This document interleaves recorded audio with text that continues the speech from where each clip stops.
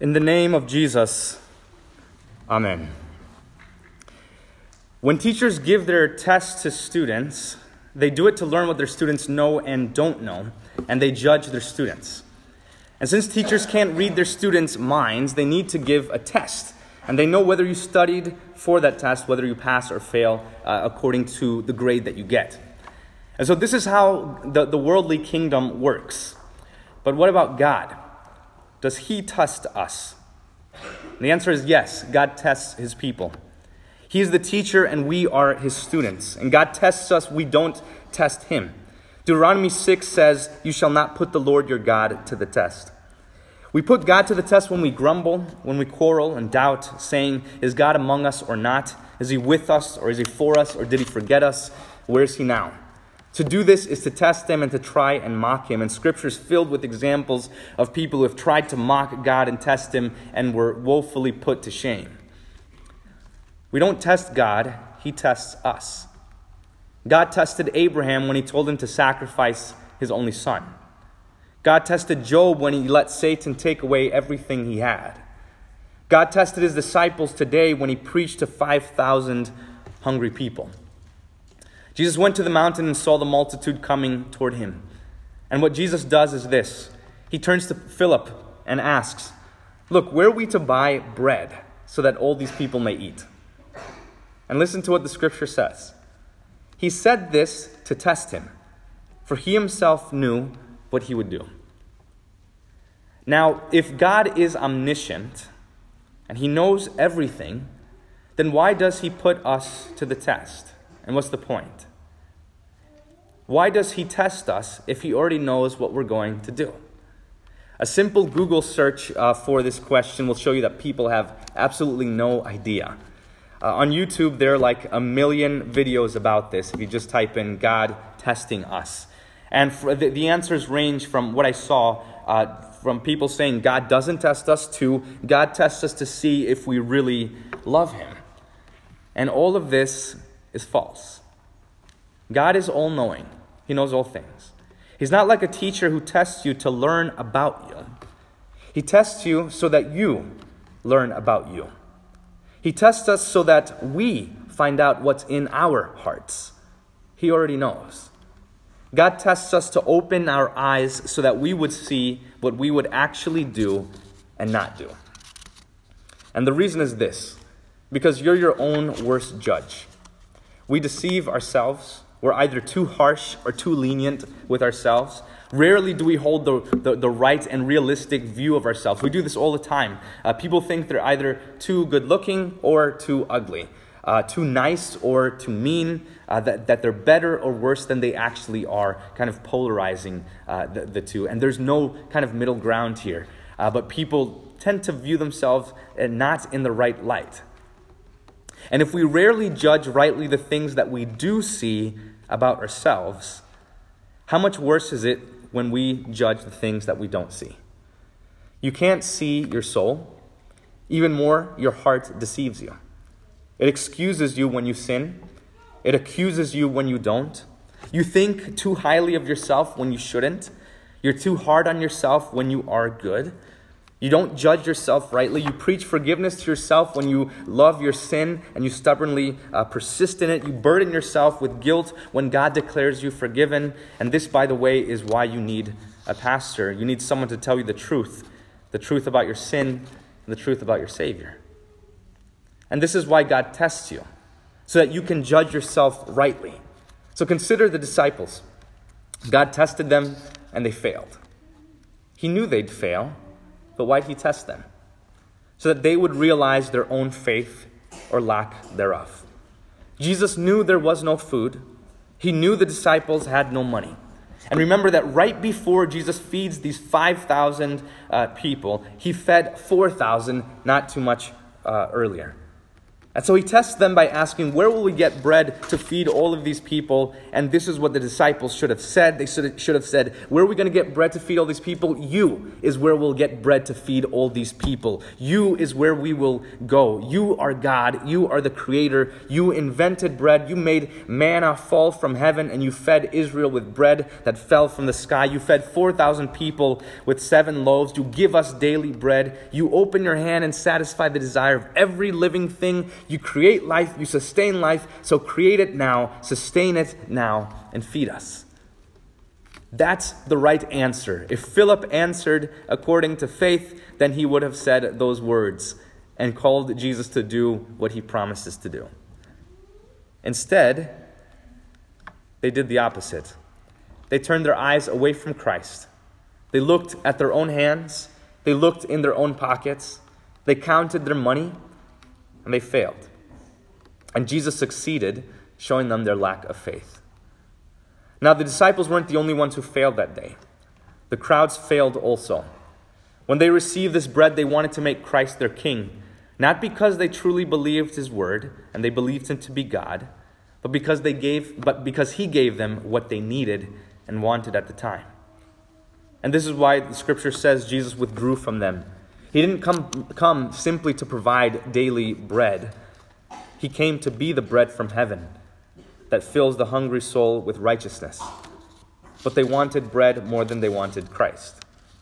And so this is what God does. God tests you by giving and by taking away. So consider your own heart.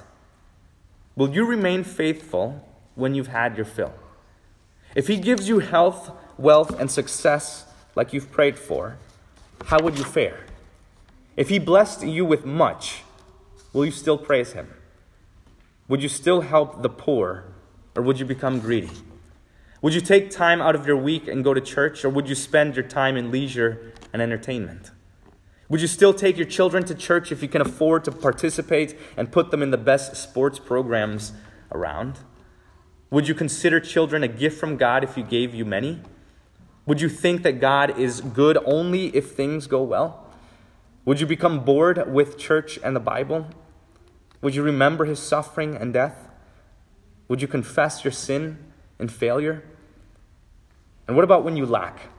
Would you complain and grumble if you were hungry? Would you worry when life doesn't go your way? Would you blame him? Would you turn to mediums or false prophets to scratch your itching ears and seek to hear only what you want to hear in those moments? Would you leave the church when it can't help you? Would you still trust that God provides when your checks bounce, refrigerator is empty, and when your family falls apart? You don't have to think about what would happen. Just think back to what has happened. Look at what you've done and look at what you do even now. At some point, we've all lacked and we've all had an abundance. And what did you do in those times? When you were in need, how many times did you look at your bank account instead of Christ? And when you had your fill, how many times did you fail to thank him? How many sleepless nights have you had worrying about the next day?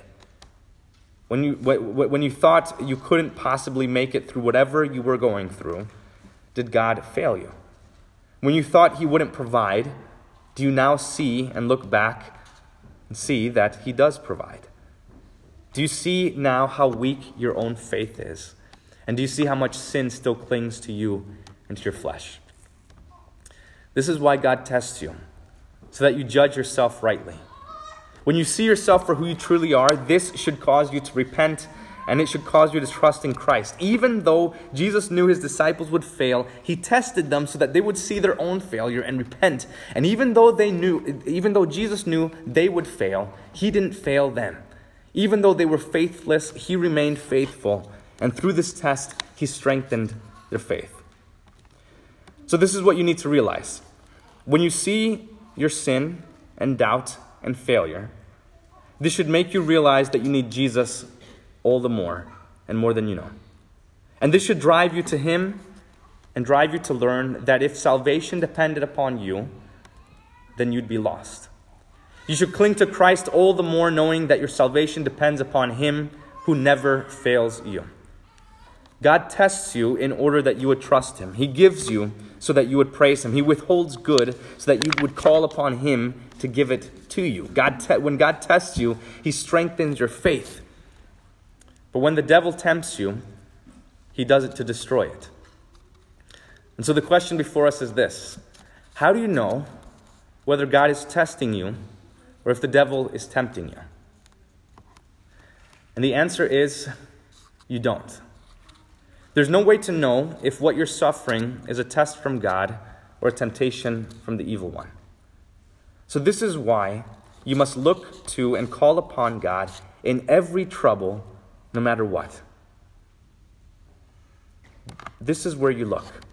You look to Christ. You look to the one who passed every test from his Father and who overcame every temptation of the devil. You look to Christ who trusted his Father to sustain him, even while he hungered and thirsted. You look to Christ who turned his face away from the kingdoms of this world that the devil offered to him. You look to Christ who was tempted in every way that we are and yet remained without sin. You look to Christ who continued to pray even while he drank from the cup of condemnation. You look to him who never turned his back even while his own was beaten. You look to Christ who turned his face to God while his own was covered with blood, sweat, and tears. You look to Christ who remained faithful to his Father even while his Father forsook him on the cross. You look to Christ who forgave the world even when he was condemned. You learn from Christ to face every test and temptation. No matter what trouble you face or what burden is placed upon your back, no matter what sorrow you see before you, you don't look to the left or to the right. You look straight ahead to the cross and you fix your eyes on Jesus. Be comforted by the certainty that it is God's punishment sent upon you, not only to punish sin, but also to test your faith and love. He does it to refine you, to make you better, a better person, a better Christian. Instead of fear and despair, every disaster should provoke and strengthen your faith in God. When God took all good things away from Job, and Job's wife said to him, "Look, curse God and die," Job says, "Should we accept good from God and not accept evil?" And when God took all things away from Job, Job then said, "The Lord gives and the Lord takes. Blessed be the name of the Lord." And I hope you see what happened. That disaster and calamity didn't silence Job and his prayers. It amplified them. It didn't quench his faith. It strengthened it. He didn't pray less when he suffered. He prayed more. If God hasn't given you a spouse, if he has taken away your sight, your legs, your ears, your house, goods, fame, child, or wife, or any of these things, so what? Respond with faith and trust and say, "What is that to me? I don't need health to praise God. I don't need money to thank him. I don't need success to trust in him. Even if I were to lose all of these things, God remains good. He loves me. He cares for me. He sent his only begotten Son to suffer and die for me. So what if I hunger and thirst for a little while? He knows best when to send me joy and best when to send me sadness." So trust God when you're tested and cling to him when you're tempted. Know that Christ will bring you through and he won't let you be tempted beyond what you can bear. His test is not to harm you, but to heal you. And as you go through all these trials and tests and temptations, take comfort that God will judge you on account of Christ and take you to where he is, where you will neither be tempted or tested anymore, but be at peace at last. Amen. The peace of God which surpasses all understanding, guard your hearts and your minds in Christ Jesus our Lord. Amen.